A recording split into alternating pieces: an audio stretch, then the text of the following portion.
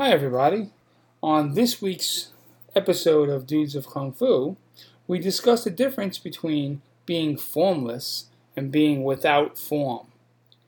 We also will discuss the Wing Chun maxim, Chun Yao Som Fat, the punch comes from the heart, the fist comes from the heart. And we discuss some ideas of losing weight and getting fit.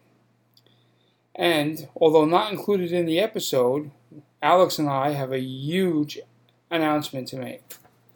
On July 23rd at 4 o'clock, we are going to be doing our podcast live, and we're inviting all of you to join us at Alex's school, City Wing Chun, which is at 1024 6th Avenue on the 4th floor.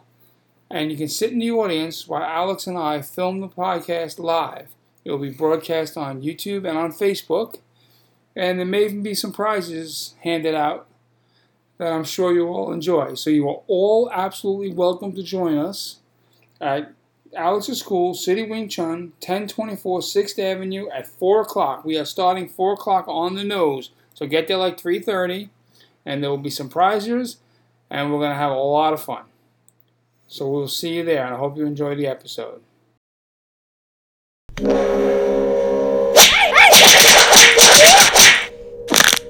Dudes of Kung Fu.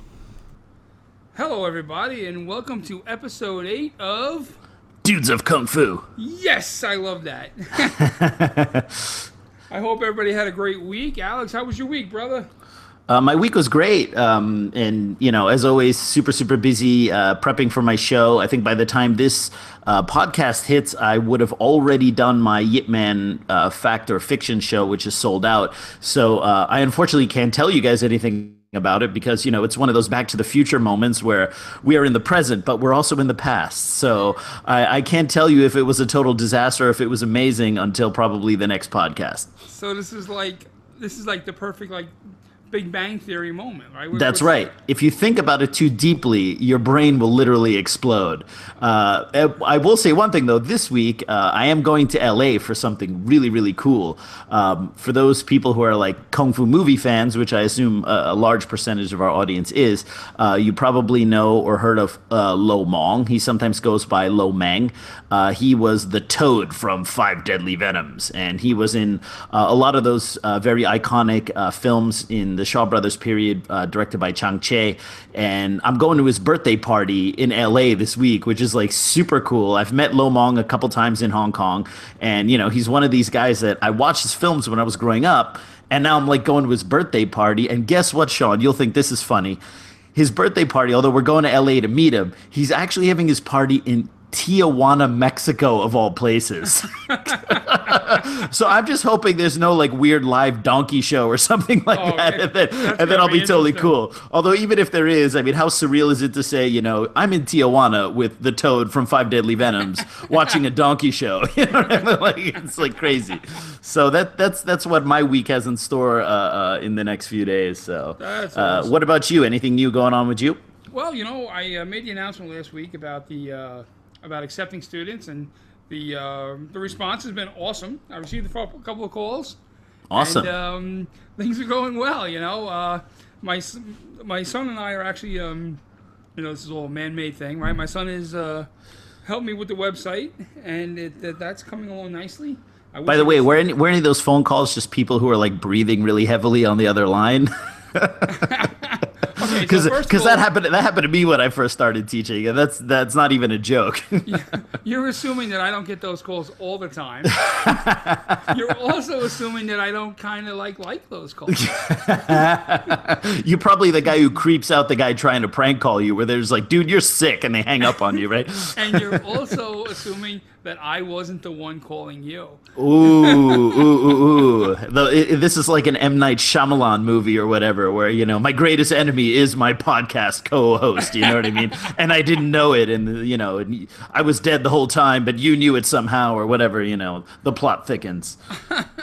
So anyway, so things are going well. We're putting everything together, and I teach. I used to teach out of my basement of my house. I have a small little gym down there, and we're working on getting that in a presentable order. And I have a couple of my top guys, Chris and Seth, coming down who work, they're electricians and construction, and they're going to help me redo some stuff and get everything is exactly functional as how we need it. Awesome. We have to move the Jong. I chose the worst place in the world to put the Jong when I put it down there. What, next to the water heater or what? Okay, so I chose the second worst place in the world. But I have two Jongs, and I have to I'm going to set up everything so it's nice and make sure I have all the right equipment. So I'm thinking 1 month from today I'm going to actually start the group classes, and it's going to be a blast. Awesome. So so basically you're looking around August or something, like beginning August or. Yeah, that makes sense. Cool. Yeah, beginning of Great. August. And I may even have like a little party kind of thing. Awesome. We should have some Dudes of Kung Fu shirts ready for that. That would be totally awesome. Or like That really would be good. your martial arts school sponsored by the Dudes of Kung Fu or whatever. Like in the old days in UFC where they still had the sponsors before they got the Reebok deal. You'll have like all the different the different logos and everything, and there'll be a Dudes of Kung Fu logo on there as well. I'm going to put one of those Condom Depot, right? That's right. Hey, how cool would it be? Because, like Bellator still allows their fighters to have sponsors on their shorts or whatever. How cool would it be to have that logo of our heads on some MMA fighters' fight shorts and it says Dudes of Kung Fu? That would be so badass. Let's make that happen, bro. Yeah, absolutely. We have to find some like low-level journeyman fighter who's just itching for some sponsors, and we'll say, all right. In Bellator, I think that's going to be hard to find. Yeah, you're gonna have to put our faces right on your ass, and it's gonna be huge. It's gonna be huge, like Trump would say, huge. So awesome, man. Well, that's really great news. I'm really excited about you getting your classes started. And what's the best way for people to contact you? I guess you're also gonna have the website, but is there any other way? Yeah, the best at this point here on Facebook, you can get me at. Just friend me on Sean Madigan, but here's my phone number. It's 917-509-9008. I'm located in Staten Island, New York. So I plan on controlling all of New York City when it comes to Jeet Kune Do, and all of New York City except for Manhattan and Brooklyn when it comes to Wing Chun, because Alex has schools in Manhattan and Brooklyn. So, and Queens, by the way, and also Queens. Okay, so when it comes to Wing Chun, I'm only going to control Staten Island. Yeah, you can have it. I don't think anybody has any ambition to open anything in Staten Island except you. Hey. You keep on talking about my island, man. I'm telling you. We had like those mafia chicks out here. We had like That's right. That's other than that, we've had nothing. But other than well, we talked about it on the last podcast, like how I gave you a little bit of crap for Staten Island, but again, for people who are not in the New York area, like I explained it a little bit on the last podcast, what a pain in the butt it is to get over to Staten Island. Like for me, I'm coming from Queens. I have to get like 2 or 3 Sherpas. I have to get like 2 to 4 rickshaw pullers. Part of it you have to go by zip line. The other part you have to go by horseback. And then there's a ferry. And then you have to go through the trenches. There's like an obstacle course. And in 5 or 6 days, you can make it to Staten Island from Queens. And all of that was designed to keep people from Queens out. It was the sole purpose. It's like the Verrazano Bridge, which is the bridge that comes to Staten Island, is a small plaque on it that says "Keep toll high to keep trash from Queens out." Ooh, them be fighting words, sir. Queens is actually very nice. I mean, when you think of Queens, you think of like Archie Bunker. You think about like people that wish they were from Brooklyn. Or Coming to America, you think of McDowell's and the Big Mick. Oh God, that was a great movie. That was awesome. All right, so brother, last week we talked about forms a little bit. We weren't specifically for Wing Chun forms, but I guess we mean any forms. This week I kind of wanted to touch on form. Bruce Lee has that statement like, be formless. I don't think he meant without form, though, right? There's a difference between being formless and having no form. Right.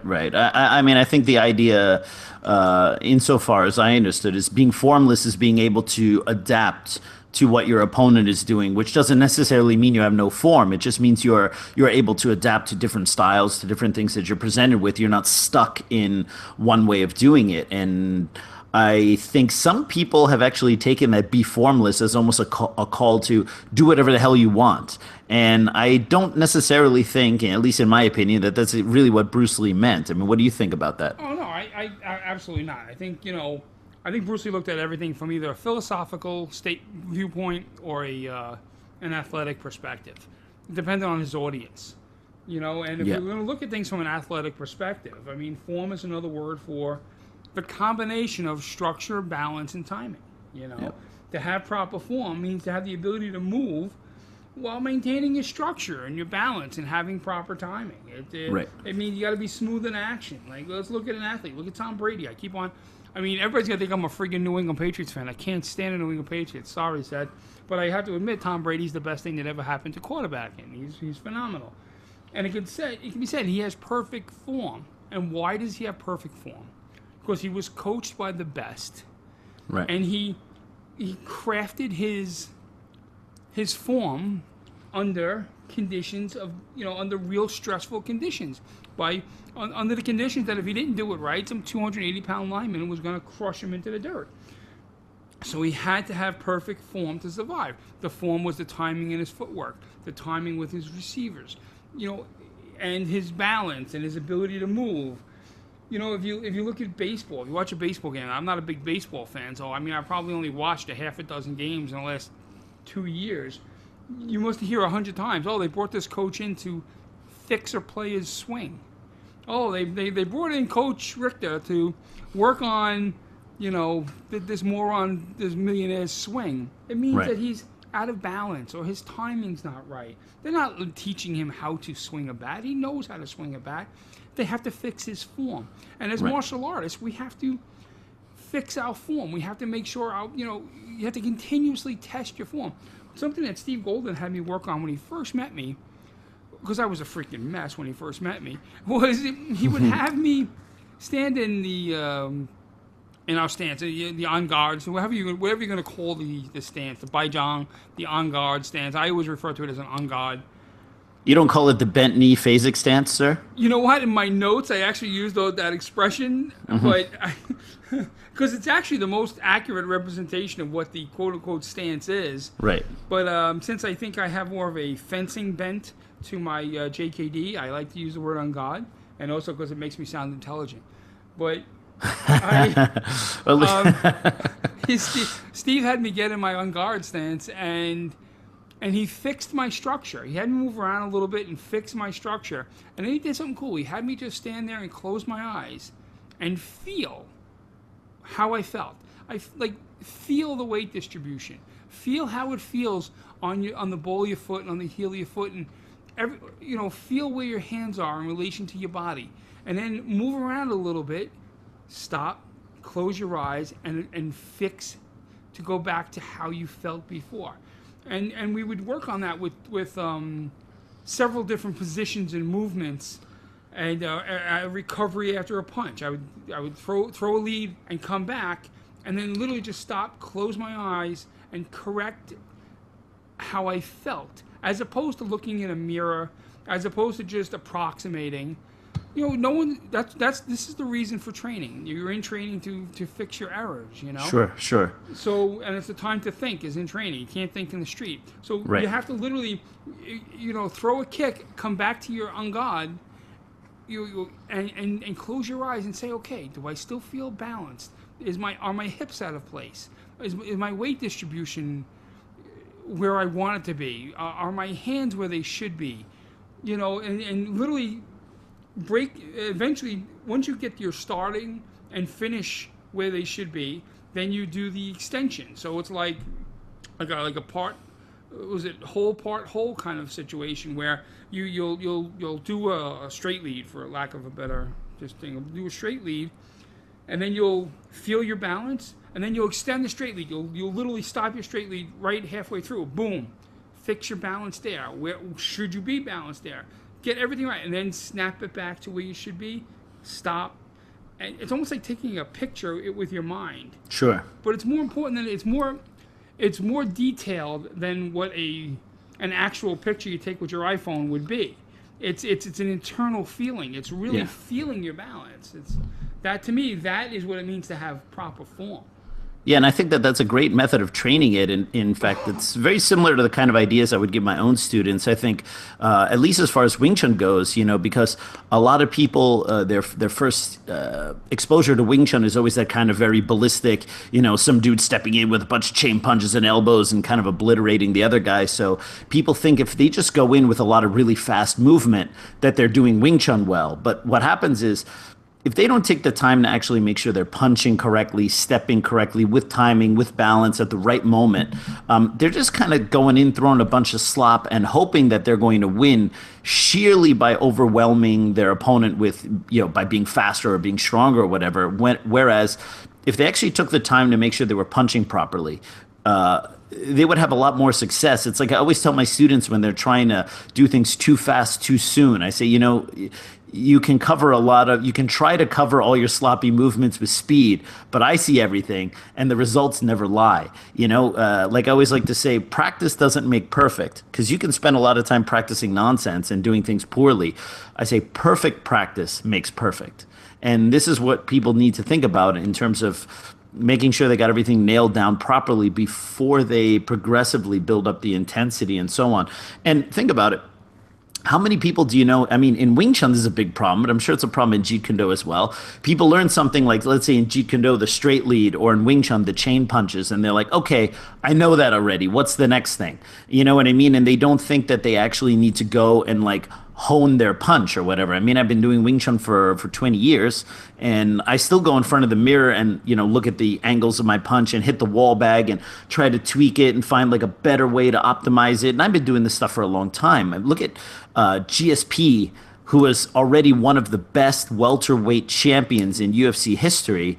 He decided before his fight with Josh Koscheck to go to Freddie Roach, Right. Manny Pacquiao's coach, and have him, improve his boxing. And what did Freddie Roach focus on? He focused on the jab. And GSP even said, he thought he had a pretty good jab before he met Freddie Roach, and Freddie Roach pretty much showed him that he knew nothing about the jab. Now, we're talking about GSP, somebody who had already, at least at that time, had defended his belt multiple times in UFC in one of the hardest divisions, who arguably had, and GSP had a great jab. He used it great against other fighters, and suddenly he's like the student learning how to jab again for the first time. And this is somebody at a very high level, but shows some guy in your class chain punches for 5 minutes and he's like, all right, I got this already. And Right. 20, 30 years down the line, he doesn't even think that he needs to do anything new. And that's something that really pisses me off with Wing Chun, is that people think the exposure to a technique or having done it a couple times or whatever means that, okay, I got that, show me the next thing or whatever, and I find that a very unmartial arts martial artist attitude to have, and you don't see it in the other arts. For some reason you see it in Wing Chun like crazy. Well, you see it in JKD also, dude. I mean, you and I have both have worked with instructors. We both, meaning guys come to you as a student who's an instructor in their own school. Right. And I know I've had, and I'm sure you've had, guys come in, and so my I want to say my forte in martial arts, my forte in Jeet Kune Do is what I think is I think I have a unique perspective on strategy. I like to work strategy, distance, timing, rhythm, 5 ways of attack, because it's the core of what I learned from my instructor, and it's what I spent a bunch of time on. So there's guys that I've had people that are Sifus in Jeet Kune Do come here, really good guys. And even if it's just for a night to come work on a couple of things, and I'll start going through the 5 ways of attack with them, or something to do with breaking rhythm, and you can tell immediately who's going to spend time with it and who's not. And the guy who's not going to spend time on it is the guy who looks at you and says, "Oh, do you mind if I go back and teach my students this?" Yeah, of course. And you say, "Teach them what?" Yeah. You don't know it. Yeah. And you're like, well, no, you just showed it to me. Yeah, at my kitchen table, I just showed you an example of how to break rhythm. Right. You can't do it. You know Right. what I mean? I mean, you want to go back and show your students something that you don't know? Hey, listen, you're their teacher. You can do whatever the hell you want. Right. But to sit there and say, let's use an example. Let's say Alex makes the trip out to Staten Island. It takes him 2 weeks to get here. If I'm lucky. if he's lucky, and if I let him in, and he sits there and says, "Okay, here, Sean, I know you want to learn more about the knives," and he takes me through the knife set as he teaches in his system, and I say, "Wow, this is great. I can't wait till tonight to show it to my students." It would be moronic, you know. Absolutely. What I mean? Yeah. And why? Because even if I could absolutely memorize the set, I wouldn't have proper form. Because the proper form is a result of training. Sure. I wouldn't have the proper balance. Even if I thought I did, I wouldn't have the proper balance. My timing would be all off. My structure would be a mess. I would have to internalize it. And I'm not talking about some mystical, internal martial art nonsense. When I say internalize it, make it part of what you are. Integrate it into your game. Internalize in this sense really means you're experienced with it. You know the ins and outs of doing it because you've done it.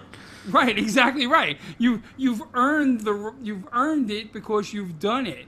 You know, and that's what it means to me to have proper form. You know. Sure. I've had people come to my school like instructors of other styles, and they just come by because at City Wing Chun we're kind of central in Midtown Manhattan. So when people come to visit from Europe or Asia or whatever, like even non-WT, non-Learning people, I have Wing Chun people from all over the world. They just want to come and take a photo with me or be at the school or whatever. And I had one instructor. He's actually from the tri-state area, come into my school. And he just stopped by because he was in the area, and I was explaining something about the stance to one of my students, and I showed how I actually don't need to root my stance in the floor the way a Tai Chi person does to stay stable. So I put my arm out there and I let the student try to push me over, and I'm just standing on one leg and he can't push me over. And I said, this is some, I explained a couple of the little basic ideas or whatever.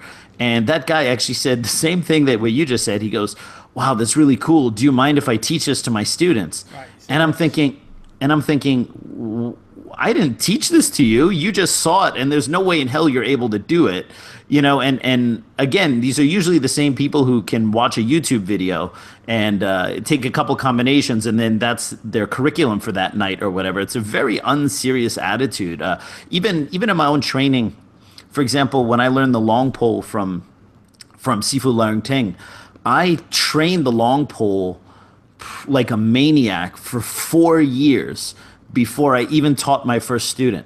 Because I was like, yeah, I learned this, I did it, but I wasn't going to, go and learn the long pole and then come back and then, teach it to somebody right away, because I needed experience. Yeah, and I went for 4 years after learning the long pole. I did, all the basic strength training exercises, the form. I did Chi Guan. I visited my other Kung Fu uncles in Hong Kong and here in the States, and did private training with them on the Chi Guan and the application, and I just trained it like a maniac. And this shows you my level of OCD, I even met with my friends from other Kung Fu styles who do other weapons, and I wanted to see how they fought with the pole, how they fought with spear, and I actually practiced against them. I said, okay, so if I do this, you as a Hung Gar guy, what would your reaction be? And then they would show me this, and then I figured out, okay, so if they did that, I had to do this. So I actually went and practiced it live against other Kung Fu experts who are way better with their weapons than I was before I even dared teach my first student. And I think most Wing Chun people would look at or so-called Wing Chun people would watch someone's long pole form on YouTube and they'd be teaching it the next day already, and I can't imagine that, man. I can't imagine that. It takes a while to, like I say, internalize something, learn how to apply it properly. This brings me back to my first seminar ever with Steve Golden. Was, I'm going to guess, in the early 90s. And I had rented a public school here in New York City and brought Steve in. And on the wall of the school, we had the gym. And on the wall of the gym, there was this cool little saying. And it said, "Knowledge is power." And everybody asked Steve to stand in front of this "Knowledge is power" sign and take a picture with him. And Steve did. He's a nice guy, and he gets up and he takes a picture with all these people. And I said to myself, "That's cool. Knowledge is power." And he goes, "Yeah, it's wonderful, except it's wrong." And I said, I had never it's wrong. It's on the wall of the fucking school, Right. I'm like, how is knowledge not power? And he looked at me, and goes, applied knowledge is power. That's right. And I had never heard that before. He says, just because you know how to do, because you think you know something, unless you know how to apply it, you don't. Right. And that took us back to our 5 ways of attack discussion, where, I knew the 5 ways of attack in that I could list them. I knew the 5 ways of attack in that I could give a bullshit explanation about them. Sure. But I did not know the 5 ways of attack in the fact that in where I can apply it. And too many people will literally read the 5 ways of attack on the page of a book and think, oh, well, I know this now. I can just teach this. They haven't learned how to apply it. Right. And I can tell you that how to apply it has nothing to do with anything you're ever going to read in a book. Because trust me, I have all the same books. And sure. Well, it's a difference between academic knowledge and applied knowledge. I mean, you can even talk to any a med student, and they're in there and they have to learn all this medical stuff and memorize all this stuff here. And they say, yeah, you need to do that to become a doctor, but you actually don't learn anything until you start interning and you actually start working in a hospital or doing something like that. And I learned far more about Wing Chun. I mean, when I started teaching Wing Chun, I was already a qualified instructor, obviously, but I've learned so much more about Wing Chun since teaching it than I ever would had I even spent 5-10 more years just learning it from somebody.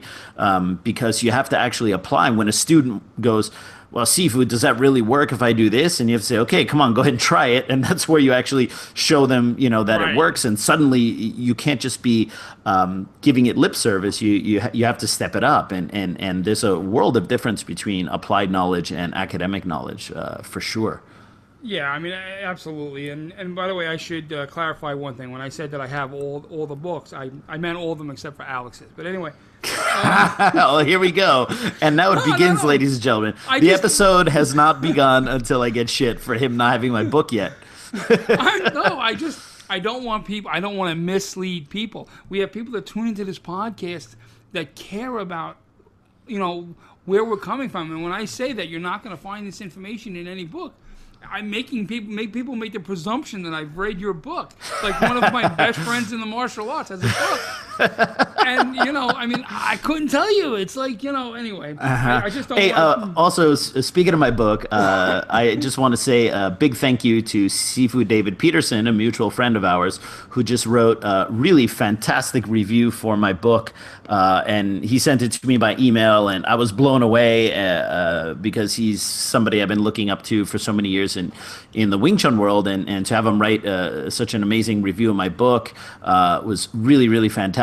And yes, I suppose that means that somebody who lives in Malaysia got the book before somebody who lives in Staten Island. But you see, Sean, it's easier to send a book to Malaysia than it is to send a book to Staten Island, by the way. I think it would take at least a year to get it out there by the regular post. So, to be fair, it's easier to get to Malaysia than Staten Island. So.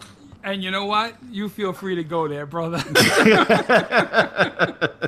Awesome. Cool, cool. Oh, my goodness, God is gracious.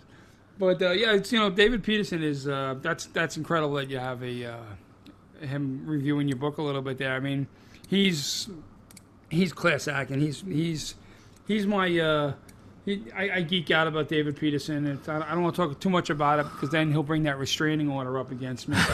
But we all have our personal heroes. Yours, it's the Toad, I guess. But for me, it's David Peterson. I've been reading this man's writings for so long. It's just, I have. I like how you say I'm a total fan of David Peterson, who's this fantastic Stephen, and I guess you're a fan of the Toad or something like that. I like these little digs. You picked up on that, huh? You're still so burned from the Staten Island book thing. I think this is, and you know what? And for our audience out there, when you finally get that book, which it feels actually not going to be that much longer, you're going to have to find something else to bust me on, and and I'm pretty sure you will, because that definitely seems part of our dynamic lately. That you have to have something on me, Well, let's put it this way: I have a list here of all the things I have on Alex. I used to just keep it in a steno book. But then there's so many pages to this book that I will find something. It's part of my personality. I'm just a jerk. By the way, okay, yeah. I'm sorry. No, go ahead. what I was going to say was a little silly, but quick story it popped into my head from the first Steve Golden seminar. There was two things I'll never forget. After the seminar, people like asked Steve if they can ask some questions, and I'll never forget, like, this one guy asked what was Bruce Lee's favorite soda. Oh my God! And I remember, like, Steve, like this, like, look coming over his face, like, what? Like, you know. And I swear to God, and the guy, and then they said something to the effect of, like, in the movie, whatever, I couldn't even tell you which movie. In the movie such and such, when Bruce Lee did this, you know, I thought your hips should be in a different way. And I remember Steve looking at the guy saying, I haven't seen the movie in 35 years. I don't know.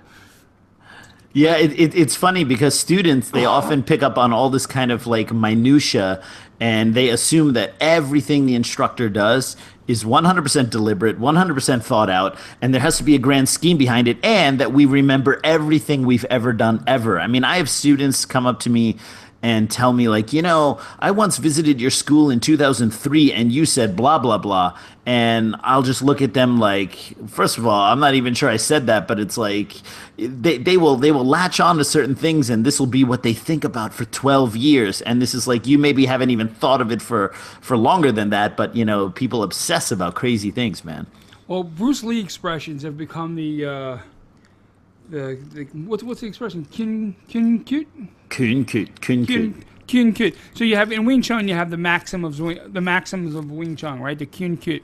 Bruce Lee expressions have become the Kyun Kut of Jeet Kune Do. So I remember, again, in that first visit with Steve. And if you don't know who Steve Golden is, he trained in the L.A. Chinatown School. He's my Sifu in Jeet Kune Do. He's an amazing person. He's incredibly nice, but he's also incredibly sarcastic and funny. And one of the first questions, I remember we get in the car, and I pick him up at the airport, and I'm driving back to the hotel, and I'm trying to think, like, I had like all these things to talk to him about. You know, picture you're meeting one of your heroes. You know, you want to, you know, like, you know, meet Steve Golden, Alex Toad, and so we're driving back to the hotel. And I said, Steve, I said, this is a gospel true story.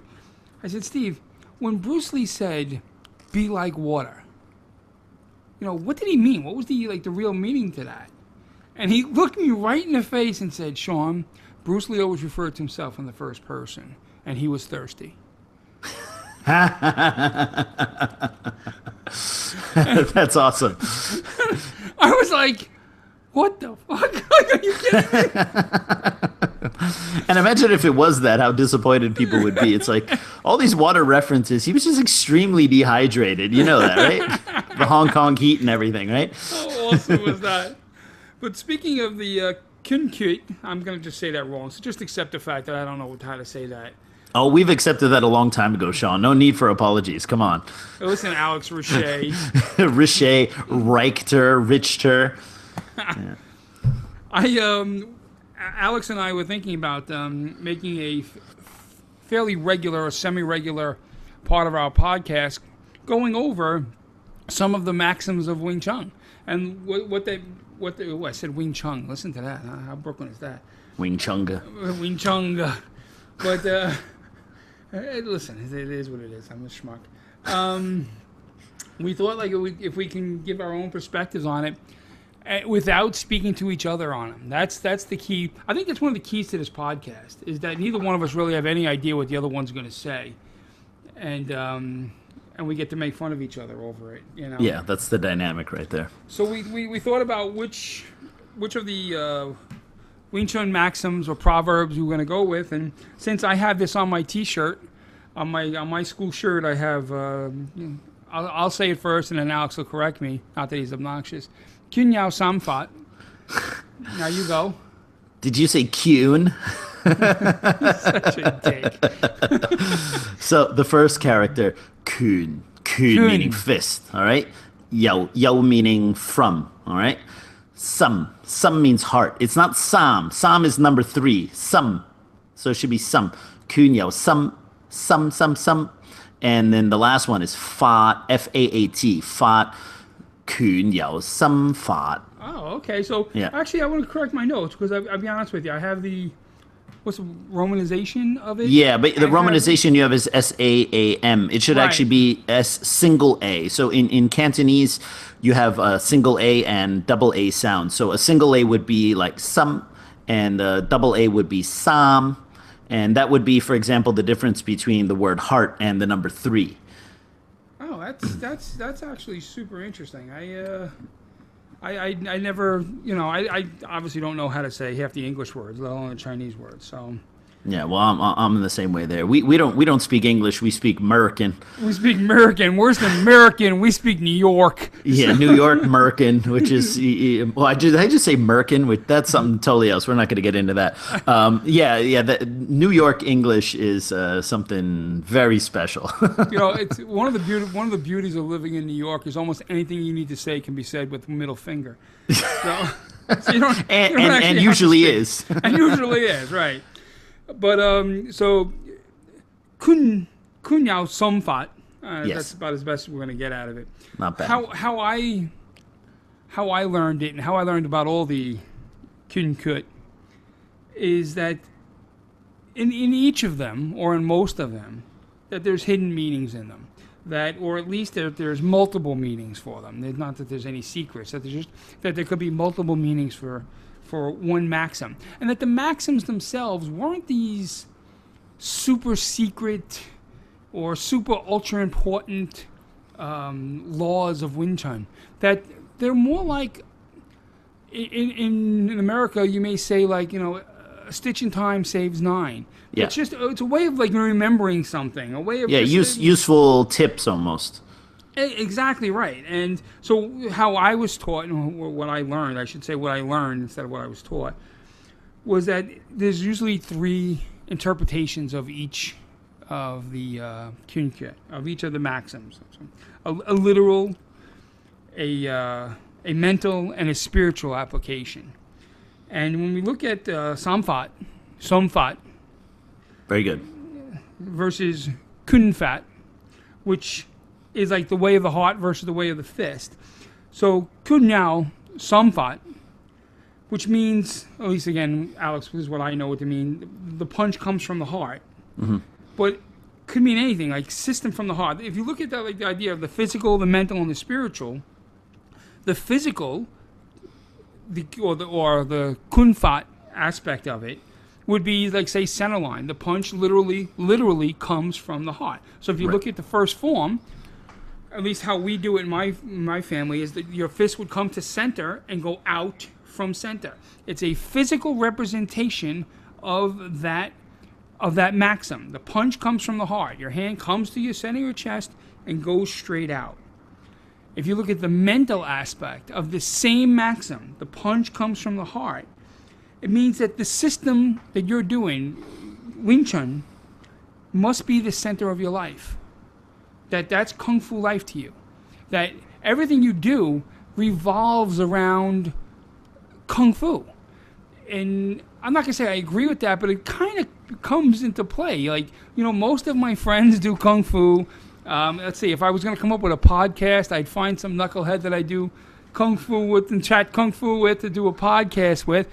Kung Fu actually becomes the center of your life, And then we have the spiritual. I hate that word, but I don't know another word for it. And that's my word. I put down spiritual in my notes. I'm not exactly sure what it should be because I don't actually listen when my Stiefel talks.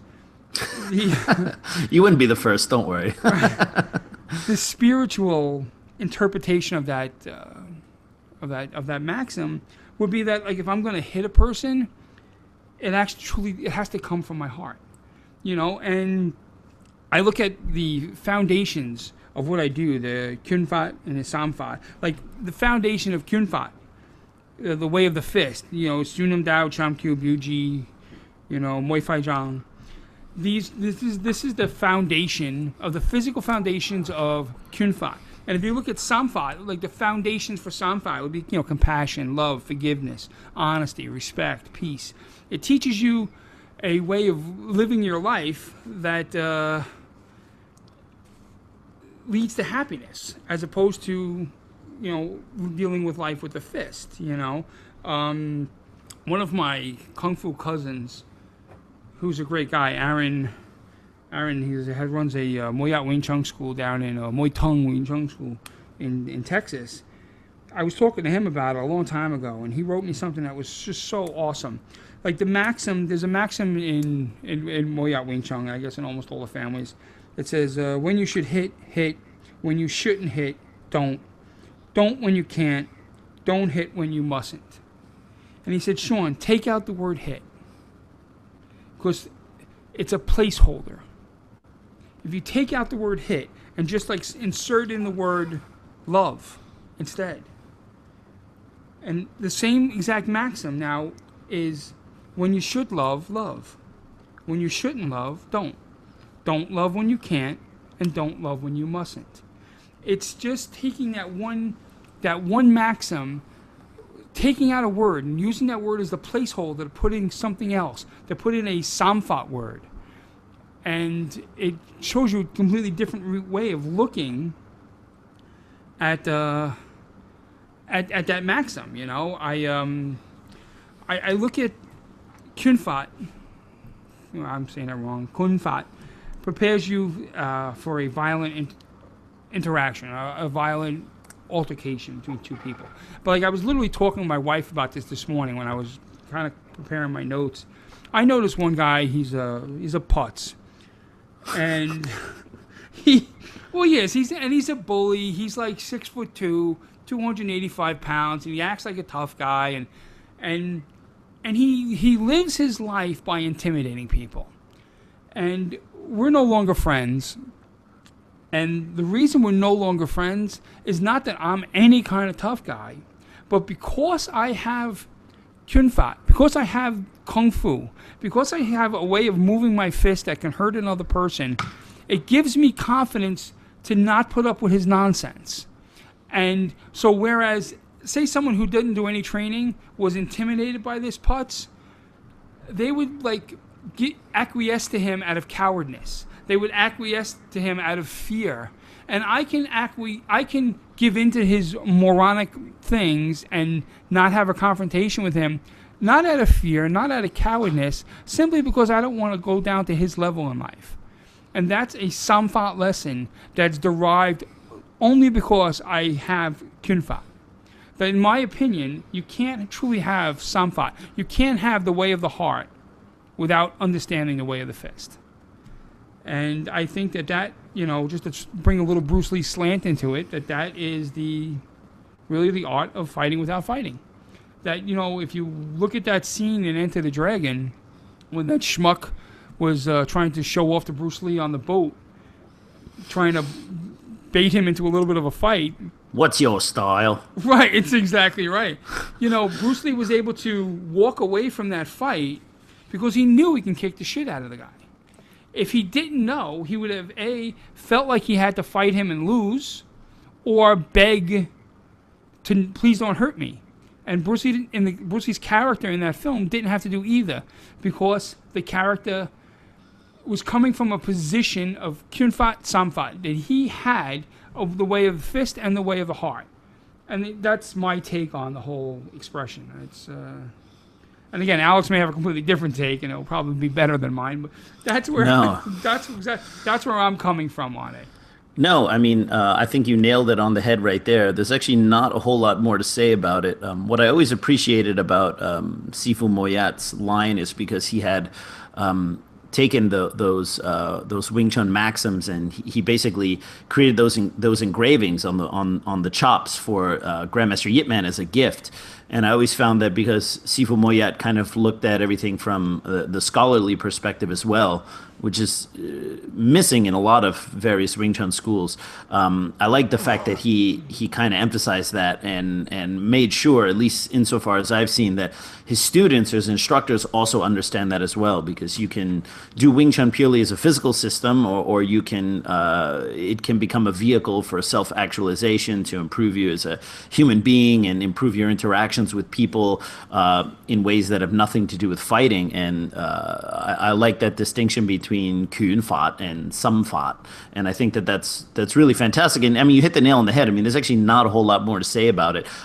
You're absolutely right with the kind of most of the Wing Chun maxims have a three-tiered meaning. Now, some of them are a little bit more simple and not as intrinsic, and some of them are far deeper. You know, some of them are kind of like, and again, there's nothing mystical about it. You were totally right when you said that, because think about it, if you went to a boxing gym and, you know, you would hear like some boxing coach, some salty old boxing coach saying like, you know, you gotta attack the body to open up the head. You know, Right, now exactly right, yeah. you take something like that and translate it into Chinese and put it on a chop and put it on the wall, and suddenly it becoms this monolithic Asian secret because it's in Chinese. And Wait, that was holy what, shit, that's going to be product number one for the dudes of Kung Fu paraphernalia. and that was a huge reason why I decided to learn Chinese, because I wanted to understand not what a Chinese person told me the thing meant, but I wanted to know. I knew what each of those characters meant, and I could read it myself, and I could judge the interpretations that the Chinese were giving me as either being valid or complete or incomplete. Because another problem with learning a martial art like Wing Chun is you're not only limited by the fact that some Chinese sifus straight up don't want to teach you in a complete way. I mean, this is always a problem in general. But the other problem is they're also limited by their English. I mean, when you're just think about everything you just said, explaining one maxim like "Kunyao Samfat." Now, have you ever heard, you know, maybe with the exception of Li Moisan, who can speak English, of course, have you ever heard Chinese instructor kind of explain it in that level of detail? No way, because and it's not that they can't or that they don't understand it. Their English is just lacking, so they're really not able to do it.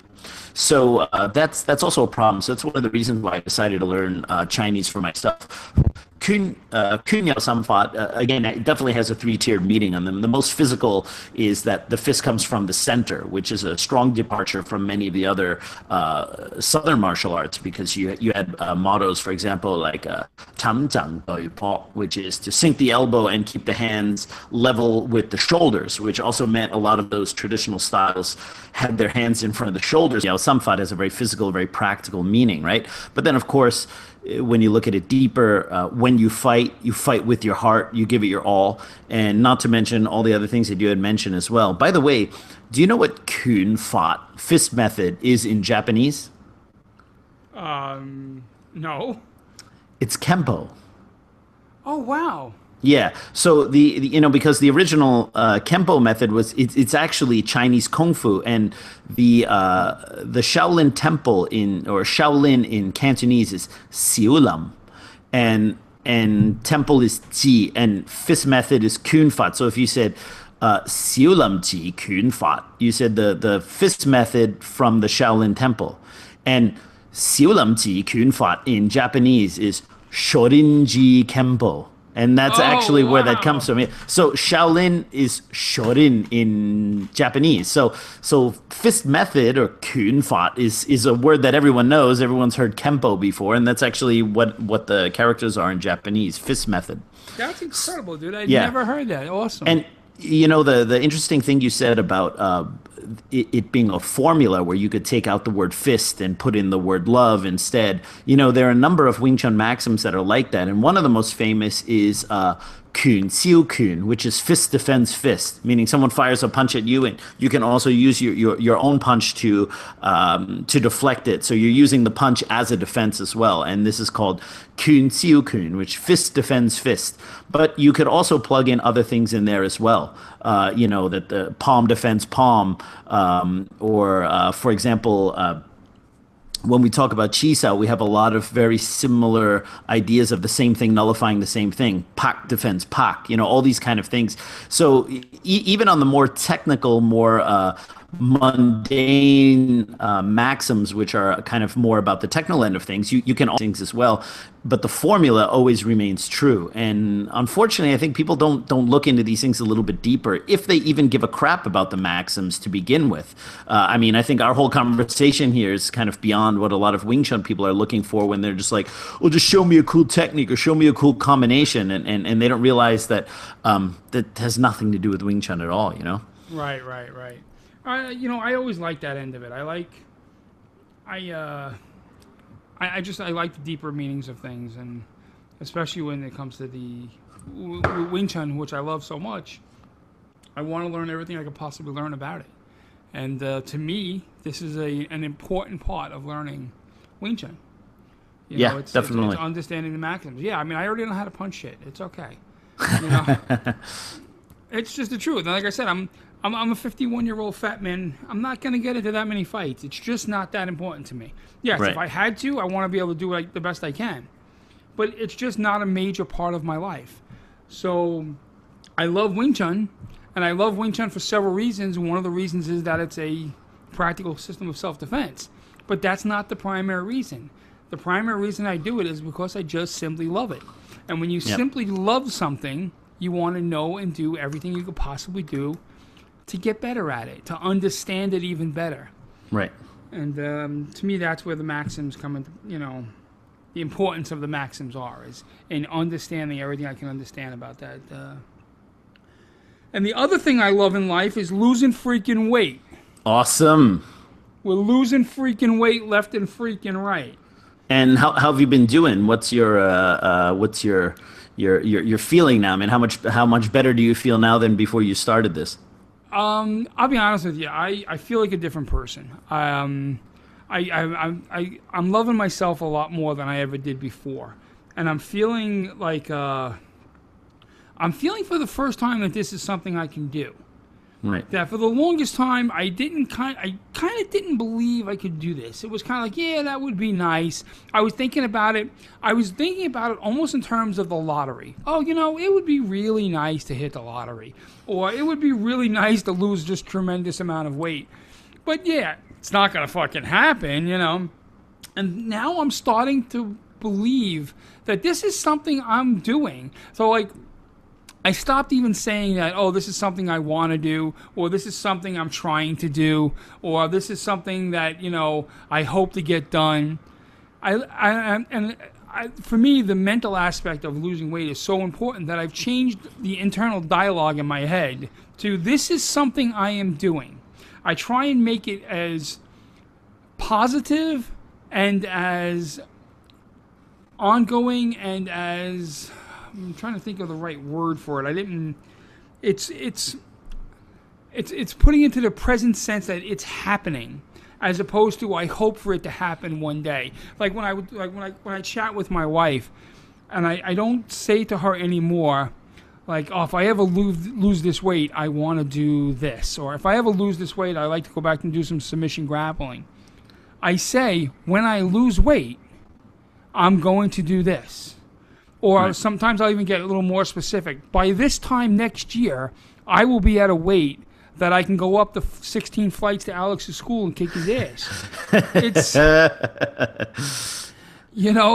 I give myself a time frame that I'm going to get stuff done in now. I don't have these esoteric goals. It's not like, if kind of would be nice, but right. Real goals are achievable, and real goals have a time frame for you to get it, and a way of measuring it. So I don't sit there and say, when I get in shape, I want to be able to do something. No, I say, a year from now, I'm going to be down another 100 pounds, and I am going to do this.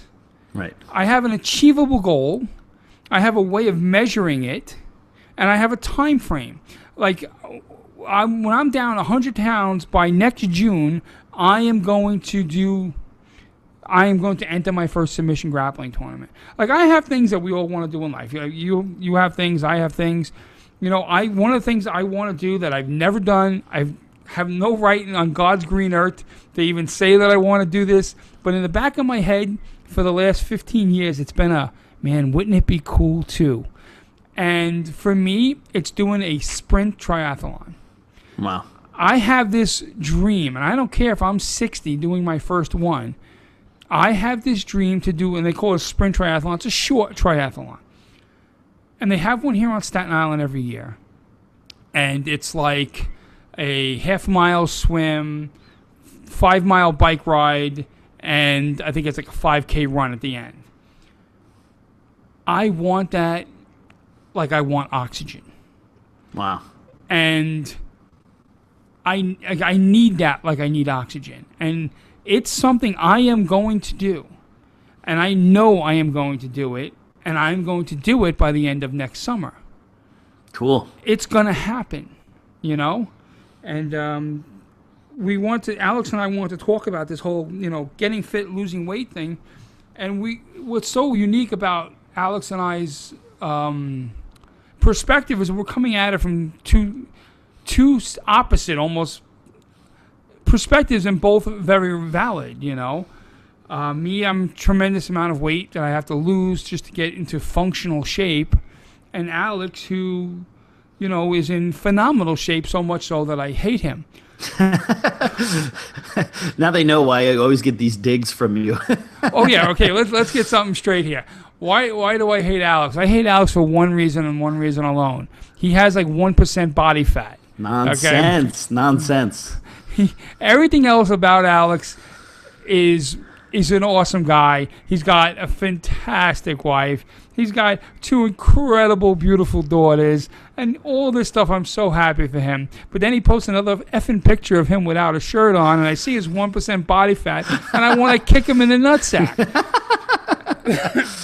Yeah, but to be fair, that doesn't come easy to me because I'm 38 years old. I'm not in my early 20s. My metabolism isn't what it used to be, and if you look at photos of me on my Facebook, like if you look in older albums or whatever, you'll see that over the last 5 years, my weight's actually fluctuated quite a bit.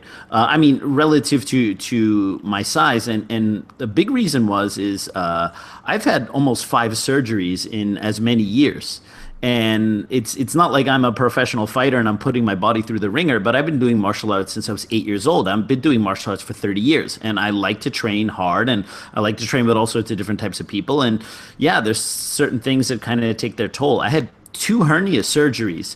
And if you know anything about a hernia surgery, the recovery is pretty brutal, and you can't do anything. And I ballooned up my normal kind of walking weight. It's about 165 pounds if I don't do anything. And I was 195 pounds after my first hernia surgery. Wow.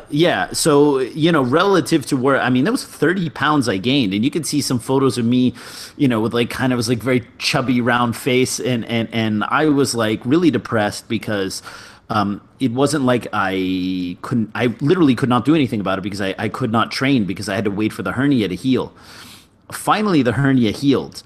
And I put myself back in training, and I start losing all this weight, and I got another damn hernia. And I had to get the surgery again. And I went through the same thing, although the second time I was like, I'm not going to let this happen.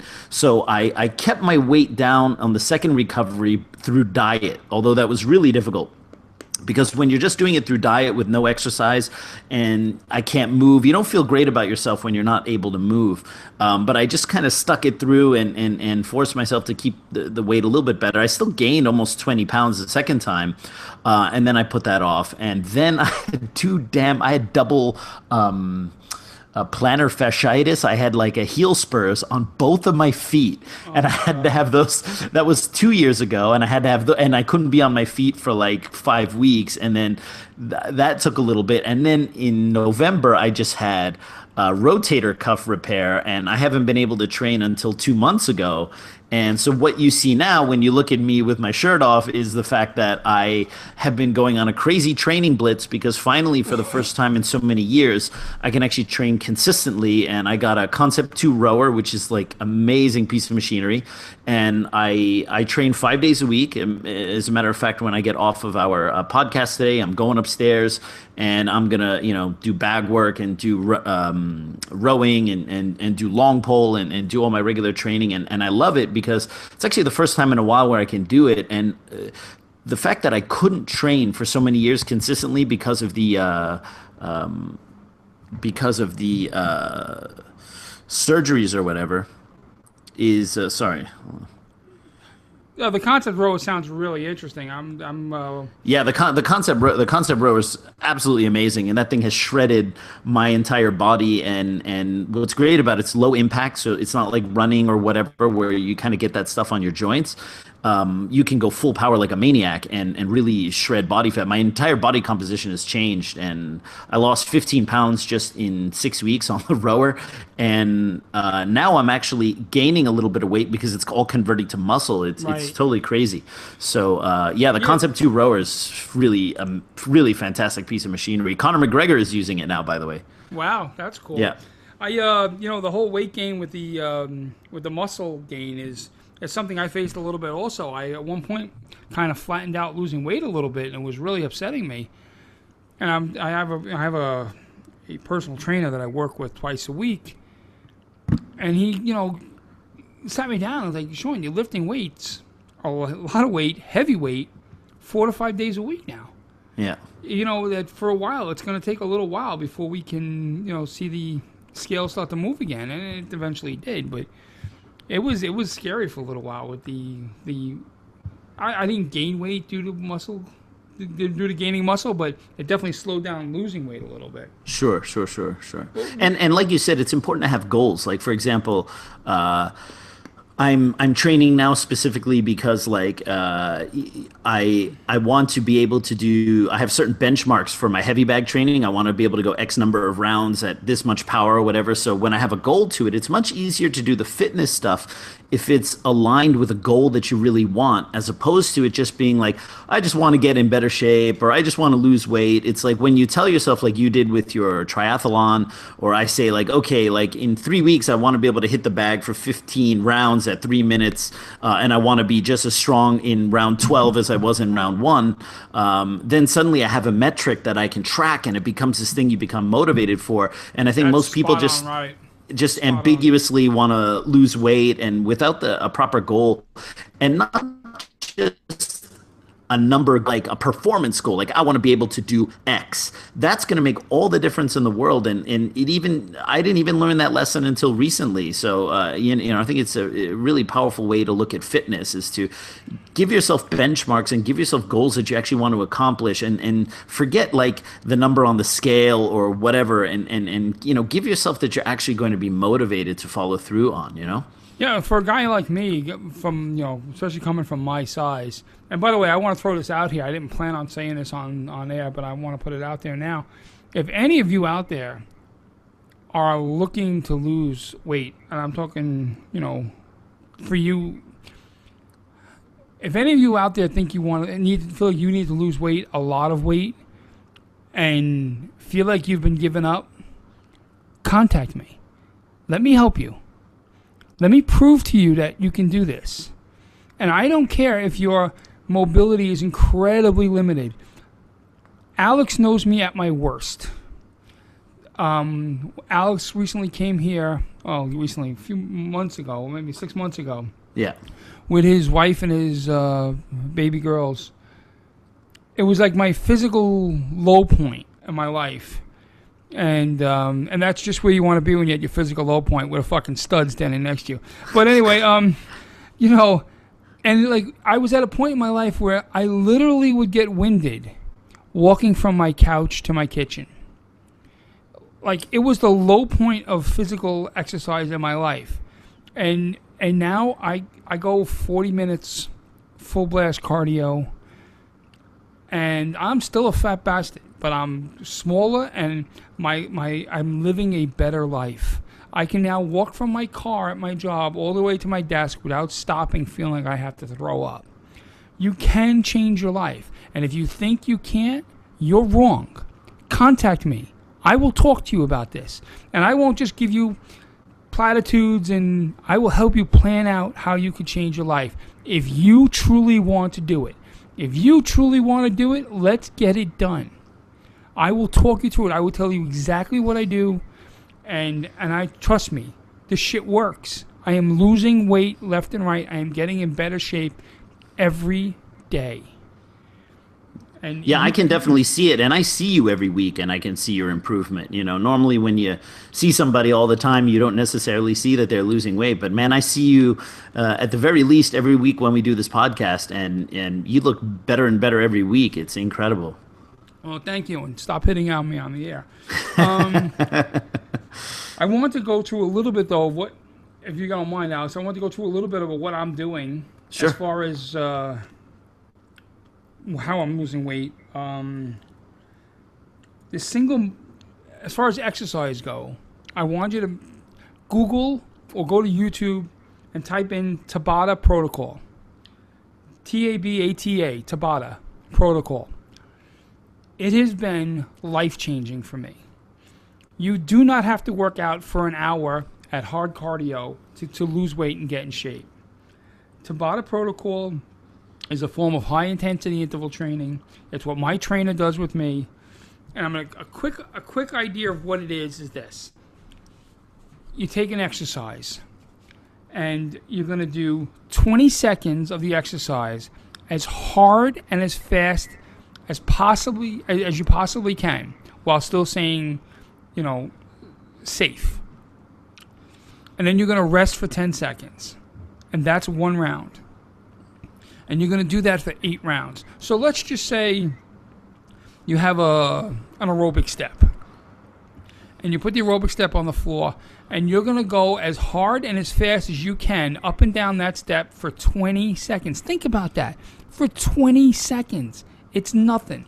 But it feels like an eternity when you're doing it. Yeah. So for 20 seconds, you're going to go as up and down, and it's the speed that you do it is determined by you. You have to really want this because you have to push yourself, because only you know if you're going 100%. And when I tell you 100%, you have to do it 100%.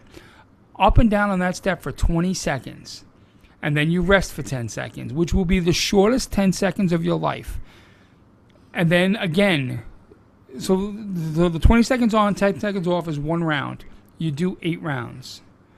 I do 4 exercises for 8 rounds. And usually by like the 4th or 5th round, I feel like I'm going to die. And you can pick anything. So like when I first started out, I would do like the aerobics. The first exercise was the aerobic step, up and down the aerobic step. The second exercise was I had my son hold focus mitts for me. And I would just punch the focus mitts hard and as fast as I can for 20 seconds. And then I took 2 light dumbbells and just did upright rows as my third exercise. And the 4th exercise, I did curls. It's just to get yourself moving. And eventually you're going to do harder and harder and harder exercises, squats. And if you follow this Tabata protocol, you don't have to do crazy hard shit. Do what you can do. And you don't need a whole bunch of fancy exercise. You don't need to go into a gym to do Tabata. You can do Tabata anywhere. Anywhere. Right, you can even get free apps for the phones with the timers built in where you can set it, and so you don't even need to get any fancy timers. Like a boxing timer back in the day was really expensive. Now you just get these things for free on your phone, so it's even easier now. I was doing this exercise, and when I first started doing the Tabata, before I started doing Tabata, I was doing cardio with my wife. And the cardio with my wife is, my wife set up this like old school aerobics program for me because it was what I can do, just for the timing of it was very slow. And I'm telling you, I could not do 5 minutes on this thing. At 5 minutes, I had to sit down and I was dead. I was like dead. We do 5 minutes before work and 5 minutes after work, and that was my workout for the day. I started doing the Tabata, and my wife said to me one day, let's do the cardio. Let's see, how well. And I'm like, well, Laura, it's going to be the same thing because my cardio didn't get any better. I'm still only doing 20 seconds on, 10 seconds off. Well, now I do 40 minutes of cardio. Wow. And I can go 40 minutes, and when I'm done, yeah, I feel like I had a workout, but I'm not dead. Right. This will change your life. Anyway, think about it. I want to help you set up. I'll help anybody that really truly wants to lose weight. I'm not a nutritionist. I'm not a certified public trainer. I'm a fat guy who's losing weight and has some ideas. But if you want help, I don't want anybody giving up. I don't want anybody feeling like they can't do it, because I know how much that sucks, because that's how I felt for the longest time. And the pain of being obese is so much worse than the pain that comes from working out. Yes, your knees will hurt, and your feet will hurt, and your shoulders will hurt, but none of that will hurt as much as being obese hurts. Choose your pain. Choose your hurt. What's worse? What's worse for you? Your knees hurting from working out, or the fact that you can't get off your damn couch without someone helping? You can do this. Anybody can do this. And I know someone listening to this podcast right now who I'm friends with, who I'm speaking directly to, but I'm talking to all of you. But the one guy who I know is listening right now, he knows it. He's saying to me, "Yeah, Sean, I know you're talking to me. Dude, call me. You got my number." And everybody here, here's my number, 917-509-9008. Say, "Sean, I want to lose weight. Help me." I'm more than happy to help you. Choose your pain. Choose your hurt. Say, you know what? I know it's going to hurt to work out, but it hurts even more to not to work out. The most important thing you have to remember is you have to sacrifice to get what you want. You need to be dedicated, you need to work hard, you need to be disciplined, and you have to sacrifice. And that will help you get it done. Anyway, that was I'm sorry if I got a little too much into that, but I feel so strongly about it, because I know what it feels like to feel like you have no choice, to feel like, you know what, this can never happen for me. It can happen. It can work. I never ate vegetables my whole life. I eat fucking broccoli now. I hate it, but I eat it. You know what I mean? It's like, I'd be like, get this green shit off my plate. But you know what? I eat it now. I drink protein shakes. Yeah, neither broccoli nor the protein shake tastes as good as a McDonald's hash brown. It doesn't. But you know what? What tastes better to me than that McDonald's hash brown is the fact that I can walk a mile now and not feel like I'm going to die. I'll share something with you folks that I 6 months ago would have never shared because I'd be too embarrassed. I've never been to Alex's school because it's on the 4th floor of a building in Manhattan, and I can't do the stairs. And now I don't go simply because I don't like Alex. But I could do the stairs, but fuck him. I won't visit him. I'm gonna be so happy the day you make it up there, man. It's gonna be amazing. Oh, I can't wait. It's gonna be amazing, and it's gonna be sooner than you think, because somehow I have to get the damn book.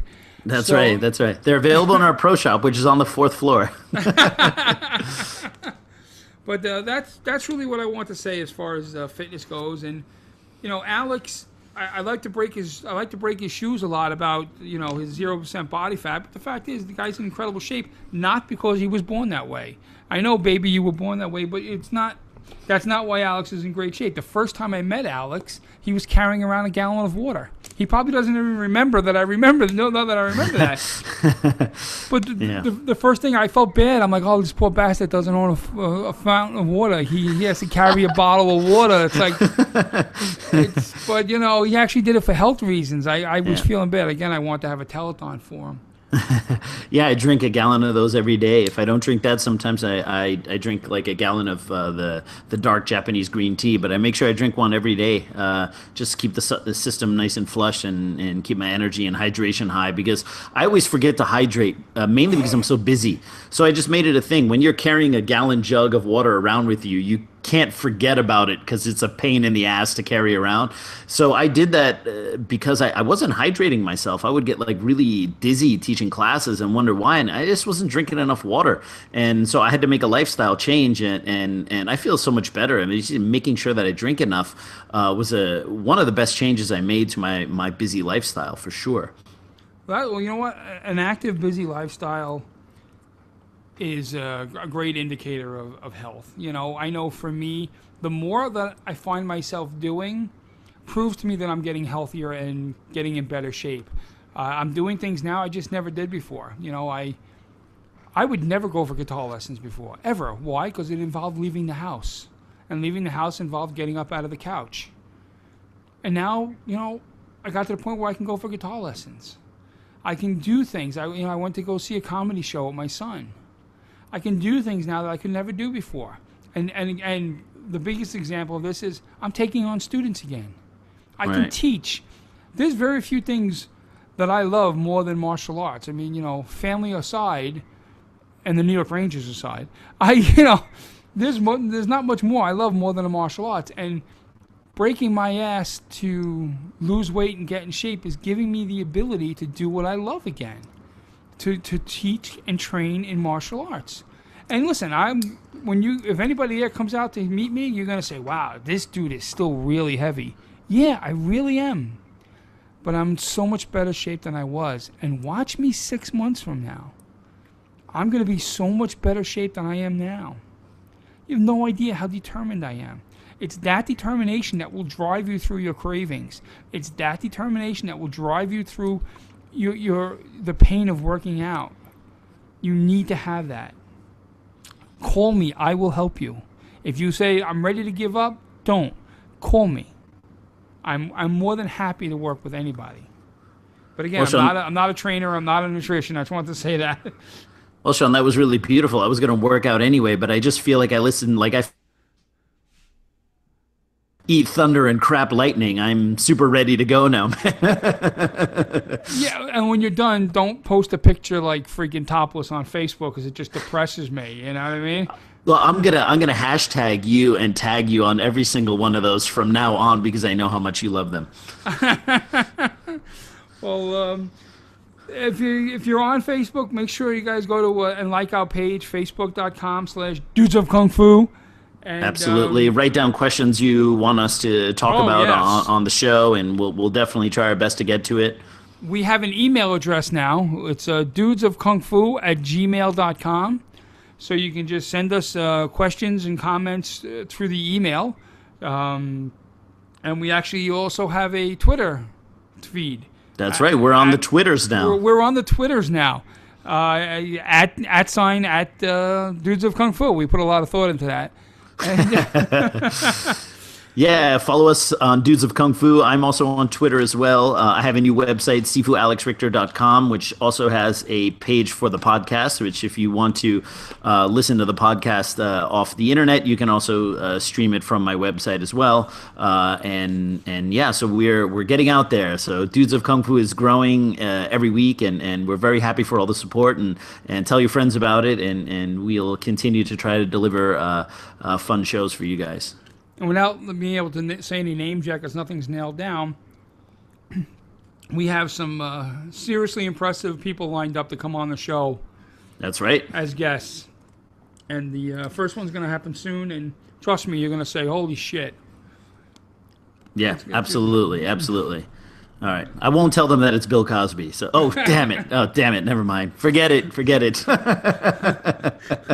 Awesome. Well, that was a lot of fun, Sean, and man, thank you so much for that there at the end with the motivation, with the getting in shape and everything like that. I think hopefully people will take you up on that offer. And like I said, I'm about to go at my workout now, and I'm like super pumped just having listened to you. So the first song today on my workout is definitely gonna be the Rocky theme, and I'm gonna hit that heavy bag even harder now, having heard you say all that really amazing motivational stuff. You go, girl.